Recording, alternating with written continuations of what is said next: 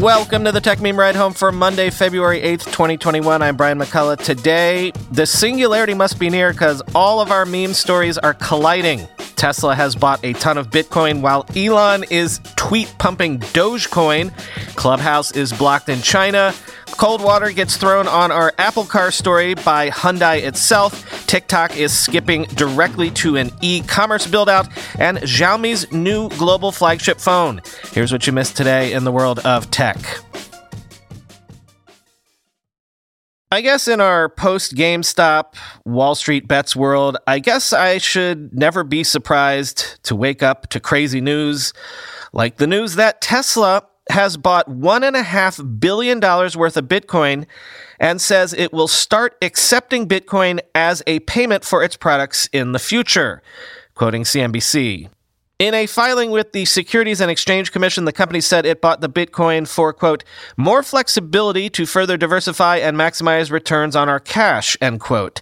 Tesla also said it will start accepting payments in Bitcoin in exchange for its products, quote, subject to applicable laws and initially on a limited basis, end quote. That would make Tesla the first major automaker to accept cryptocurrency as payment. The $1.5 billion worth of Bitcoin will give Tesla liquidity in the cryptocurrency once it starts accepting it for payments. Tesla's move into Bitcoin represents an investment of a significant percentage of its cash in the investment. The company had more than $19 billion in cash and cash equivalents on hand at the end of 2020, according to its most recent filing. But the moves also raised immediate questions around CEO Elon Musk's behavior on Twitter in recent weeks, where he has been credited for increasing the prices of cryptocurrencies like Bitcoin and Dogecoin by posting positive messages that have encouraged more people to buy the digital currencies. 2 weeks ago, the billionaire Tesla owner added the hashtag Bitcoin to his Twitter bio in a move that helped to briefly push up the price of the cryptocurrency by as much as 20%. 2 days later, he said on the social media chat site Clubhouse, quote, I do at this point think Bitcoin is a good thing, and I am a supporter of Bitcoin, end quote. Bitcoin prices surged to new highs Monday following Tesla's announcement, reaching a price of at least $44,200. Tesla shares were up more than 2% Monday morning. Tesla warned investors of the volatility of Bitcoin's price in its SEC filing, end quote. Yeah, and about that Dogecoin stuff. In case you're not aware of Doge, it was sort of a joke cryptocurrency. That would be one way to put it. But also, maybe it's better to think of Dogecoin as the ultimate meme currency, especially in this age of non-fungible tokens and art now and collectibles on the blockchain. So this is what I mean by nothing surprising me anymore in the post-GameStop world. Dogecoin is maybe the ultimate meme play in a way. Elon Musk is a meme engine in and of himself, so his tweets pushing Dogecoin up from half a cent at the beginning of the year to around 8 cents this morning, even though Doge is sort of not an active project or even a viable one at this point. Yeah, to the moon for sure. As an aside on Dogecoin, I was involved in the filming of a cryptocurrency documentary 6 or 7 years ago that never got sold anywhere as far as I know, so I can't point you to any link to the video. I would if I could. Anyway, I was involved in the filming that happened here in New York City because they were covering this big crypto event in downtown Manhattan that about 200 people showed up for. It was at the height of Dogecoin mania. People brought actual Shiba Inu dogs to the event, and at the end of it, they put a Doge mask on the bull statue that's right behind Wall Street. Anyway, this morning I reached out to some of the folks that I met back then, and some of them never sold the Dogecoin that they mined all those years ago. They held it all this time and are, you can expect, very happy right now. Although some of them also sold Doge when it was suddenly popping towards a penny about 2 weeks ago. It had been stuck at like a quarter of a penny for like basically forever. Previous all-time high for Dogecoin was about a penny and a quarter. That was maybe 3 or 4 years ago. So I don't know, man. When you've got Elon Musk on your side, to the moon for sure, I guess. And the countdown is now over, I guess, because Clubhouse is now officially blocked in China, just as everyone expected it would be, quoting TechCrunch. Thousands of Chinese users suddenly found themselves unable to access Clubhouse on early Monday evening as the country prepared to start the week-long Lunar New Year holiday.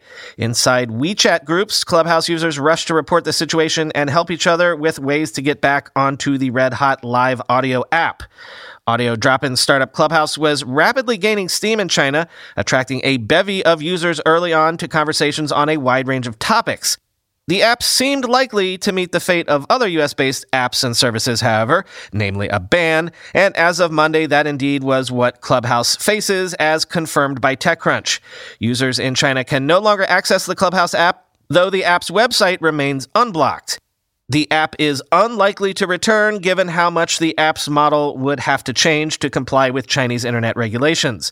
As Clubhouse was not listed on the Chinese App Store, it's unclear how many people from mainland China were on the platform. A room discussing the 1989 pro-democracy Tiananmen protest, a taboo topic in China, reached the maximum number of participants at 5,000 this afternoon prior to the ban. Another room focused on the same topic attracted over 2,000 users. Clubhouse's API has been blocked on Monday around 7 p.m. Beijing time, censorship monitoring organization greatfire.org told TechCrunch, end quote.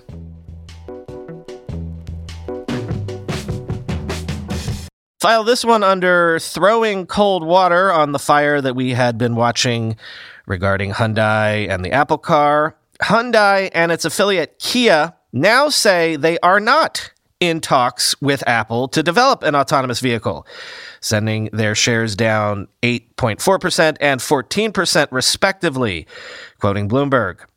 Apple paused discussions with Hyundai and Kia weeks ago about building an electric vehicle. People familiar with the matter told Bloomberg late last week. The Cupertino, California-based company has discussed similar plans with other auto manufacturers, the People added, asking not to be identified because the information isn't public. The South Korean car makers also said in regulatory filings Monday they were in talks with multiple companies about autonomous EVs, but that no decision has been made. Hyundai's statement is almost identical to one it issued a month ago after the company muddled its message around the highly anticipated Apple vehicle, first confirming local Korean media reports that it was in discussions with the tech behemoth, then revising its statement twice in a matter of hours. Hyundai finally said it had received requests for potential cooperation from a number of companies, end quote. So, did Apple cut off talks with Hyundai because they didn't like the leaks of the talks getting out? Or were there no talks to begin with, and maybe we got ahead of ourselves and we should go back to being skeptical of an Apple car even happening? It's all unclear, honestly, as Shira Ovide tweeted, quote, "I know this isn't Apple's MO, but what if it just said out loud that it's working on a car and it is evaluating possible manufacturing partners? Would that be so bad?" End quote.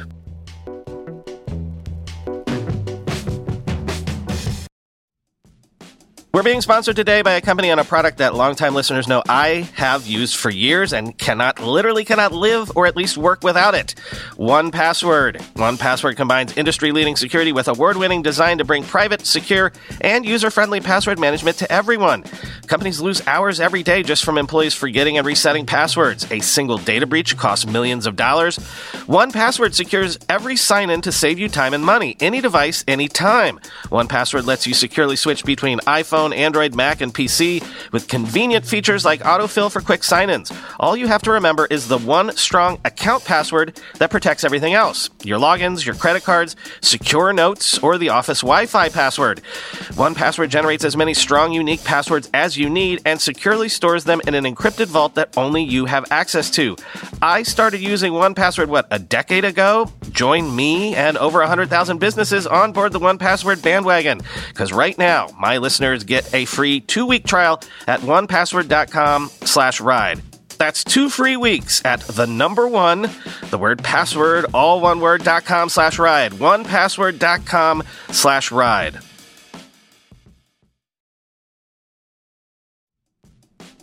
Recently, the world learned the power of artificial intelligence, a technology cybersecurity leaders have been leveraging for years. Now, as AI expands and evolves, those same security leaders are left wondering where humans fit into the next generation of AI-empowered security tools and solutions.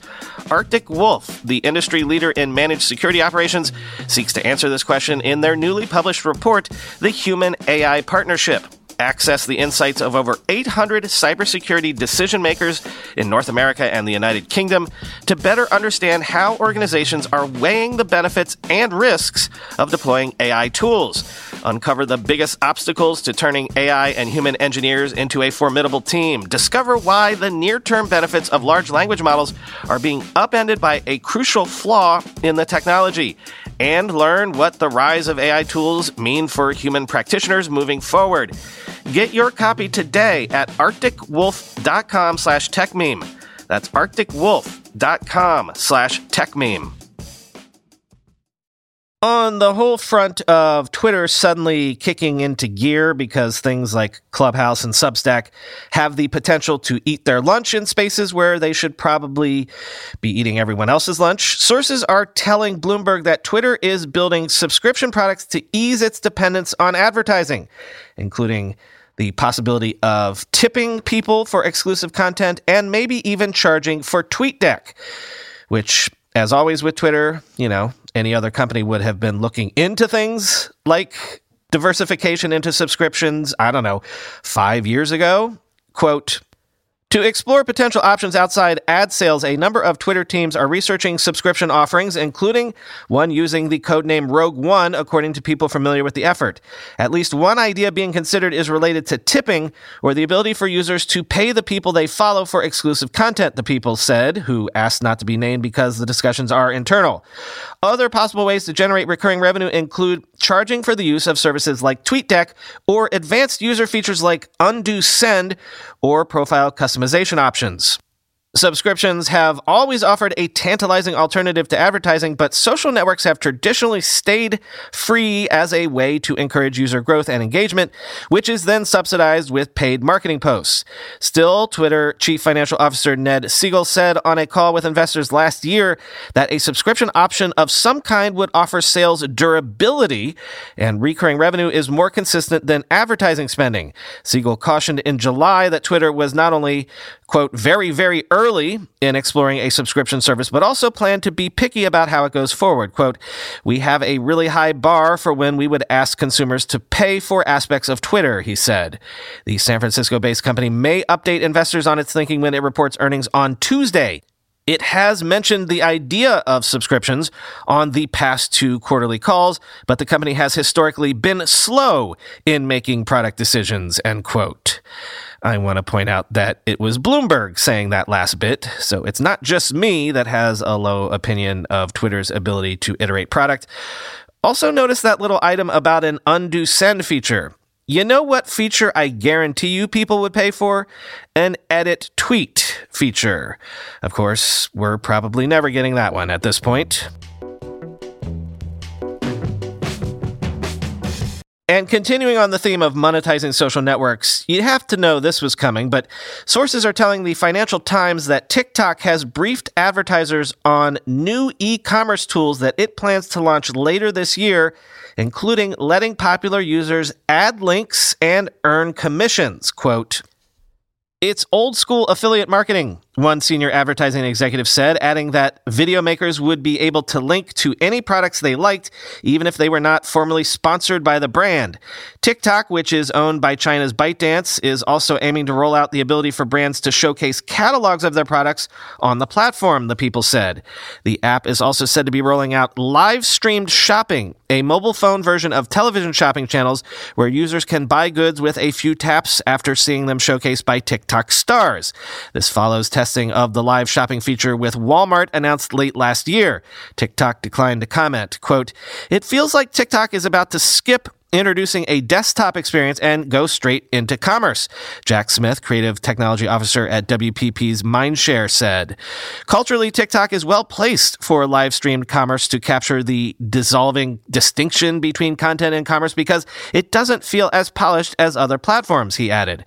The tools will bring TikTok which has already announced a partnership with e-commerce platform Shopify, further into competition with Facebook, end quote. In the interest of keeping score on what the big tech oligarchs are up to, who's up and who's down, and the like, I like to look for these sorts of metrics. Platformonomics is out with its yearly look at capital expenditure at the big tech companies, and the TLDR this year is Amazon's CapEx grew 69% year over year. Microsoft's grew 14%, and Google's actually declined 5% year over year, which again plays into my theory of belt tightening at Google, though again, I'll acknowledge their earnings were blowout just last week. But still, analysis like this is a proxy way of looking at who still has the ammunition to continue to invest in expanding their various business lines. Quote, the three hypercloud companies, Amazon, Google, and Microsoft, collectively spent almost $97 billion on CapEx in 2020, up 32% from 2019's $73.5 billion. Amazon and Microsoft's spending again hit new highs, bonkers new highs in Amazon's case, while Google's spending declined for the second year in a row. Amazon spent more on CapEx than any company, not just cloud companies, in 2020. In 2020, Amazon's CapEx was up a mere 69% to just shy of an absolutely bonkers $54 billion. Google's spend declined 5% to $22.3 billion, and Microsoft's increased 14% to $20.6 billion. Amazon, company slogan, a penny of free cash flow is a terrible thing to waste on abstract accounting constructs like profits, is accelerating its spending and may soon achieve orbital escape velocity on the back of its CapEx trajectory, rendering Jeff Bezos' personal space program unnecessary. It is beyond bonkers that a company that sells books, in quotes, spends more on CapEx than any other company, and the idea that our other two software companies have a CapEx spend in the same league or beyond the biggest automakers, energy companies, semiconductor manufacturers, and telcos in the world is likewise bonkers, end quote. Finally today, whenever I'm tempted not to cover Chinese smartphone launches, I remember that fully 37% of you listening to me right now are listening outside of the United States. So a lot of you might actually be able to buy this.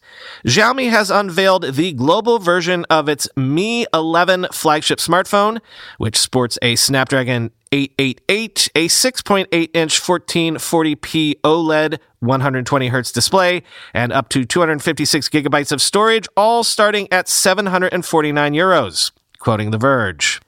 The screen appears to be the same panel or very similar to what is found in the Galaxy S21 Ultra. It's a slightly curved 6.8-inch 1440p OLED with a refresh rate of 120 Hz and peak brightness of 1500 nits, matching Samsung's phone spec for phone spec.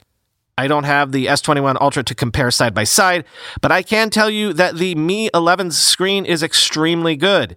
The Mi 11 has a 108 megapixel primary camera backed by a 13 megapixel ultra wide and a 5 megapixel telemacro camera. The selfie camera is 20 megapixels and tucked inside a small hole punch cutout at the top left of the screen. The battery is 4,600 milliamp hours and can be charged up to 55 watts with a cable and up to 50 watts wirelessly. The Mi 11 also features reverse wireless charging at up to 10 watts. It runs the MIUI 12 based on Android 11. Xiaomi hasn't provided a full list of regions or launch dates just yet, but says the Mi 11 will be priced at €749 or around $900 for the 8GB, 128GB model, end quote.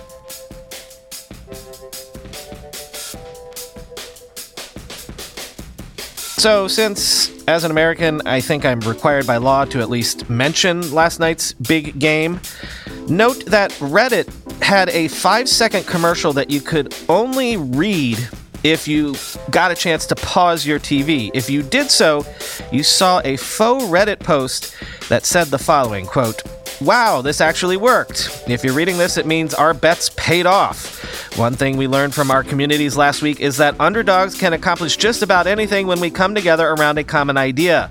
Who knows? Maybe you'll be the reason finance textbooks have to add a chapter on tendies in the future. Powerful things happen when people rally around something they really care about, and there's a place for that. It's called Reddit, end quote.